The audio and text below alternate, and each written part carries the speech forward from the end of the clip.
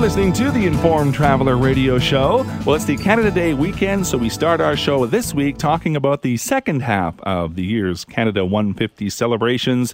To help us out is Seema Tawan. She is a travel writer and editor for Where magazine. Their website is where.ca. Hi, Seema. Hi, Randy. Yesterday was Canada Day. It kind of seems that, everyone might think that all the celebrations have peaked, but still there's lots of celebrations to go on. We got a whole summer ahead of us. I imagine a lot of international travelers will be here celebrating along with us, right? Yes, I feel like all of, the mountains are already booked up. It's very hard to find space, but there's also a lot of new adventures. So, for example, in the Okanagan, if you like cars as much as I do, you can rent a Tesla or an exotic car and drive around for the day. Now, when you say exotic cars, what kind of cars are you talking about? Like Lamborghinis and Ferraris? Yes, yeah.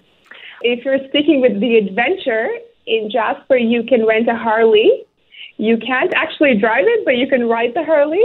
But it's a great way to see different animals and actually just experience the roads in a unique format. Now, when you said you can ride it, but you can't rent it, what did you say? Well, you can rent it, but you're not the driver. Oh, I see. I get it. So you have someone driving for you. Yes. Well, that's even better. I don't even know how to ride a motorcycle, so... Well, there you go. I'd rather have someone riding it for me. Yeah, and they have a sidecar, so if you have kids or if you're two people, you can all ride together. See, that would be me. I'd be in the sidecar. Be an interesting way to see the mountains, that's for sure. There's this app called Passport 2017 that I want to touch upon. Talk about a little bit about that.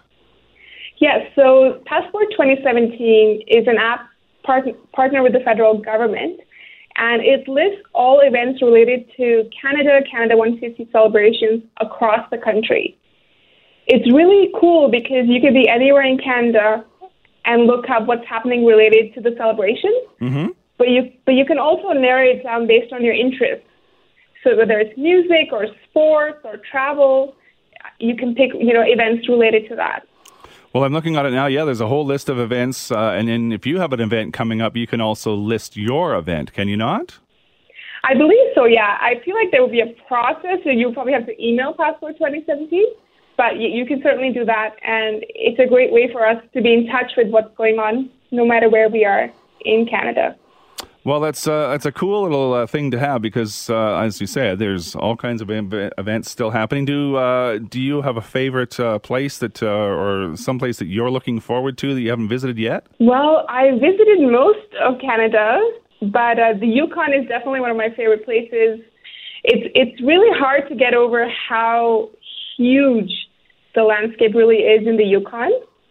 And if you were to look at the size, if you took Yoho National Park and Banff National Park, if you combine them, and it's 3 times the size of that. So it's just grand. Well, and the Yukon's becoming quite popular these days. Especially in the summertime, it's the land of the midnight sun. But people even venture up there in the winter too, don't they? Yes, it's very popular in the winter because of the Northern Lights, because of their dot sledding tours. So you can take these long tours, you can camp, you can see the Northern Lights, and it's really a beautiful adventure. Seema Tawan is a travel reporter, editor for Where magazine, the website where.ca, and that is also where you'll find the Passport 2017 page and app where you can find out all of the upcoming events for the rest of the year for Canada 150. Again, that link is at where.ca. Thanks for your time, Seema. Appreciate it. Thank you. It's my pleasure.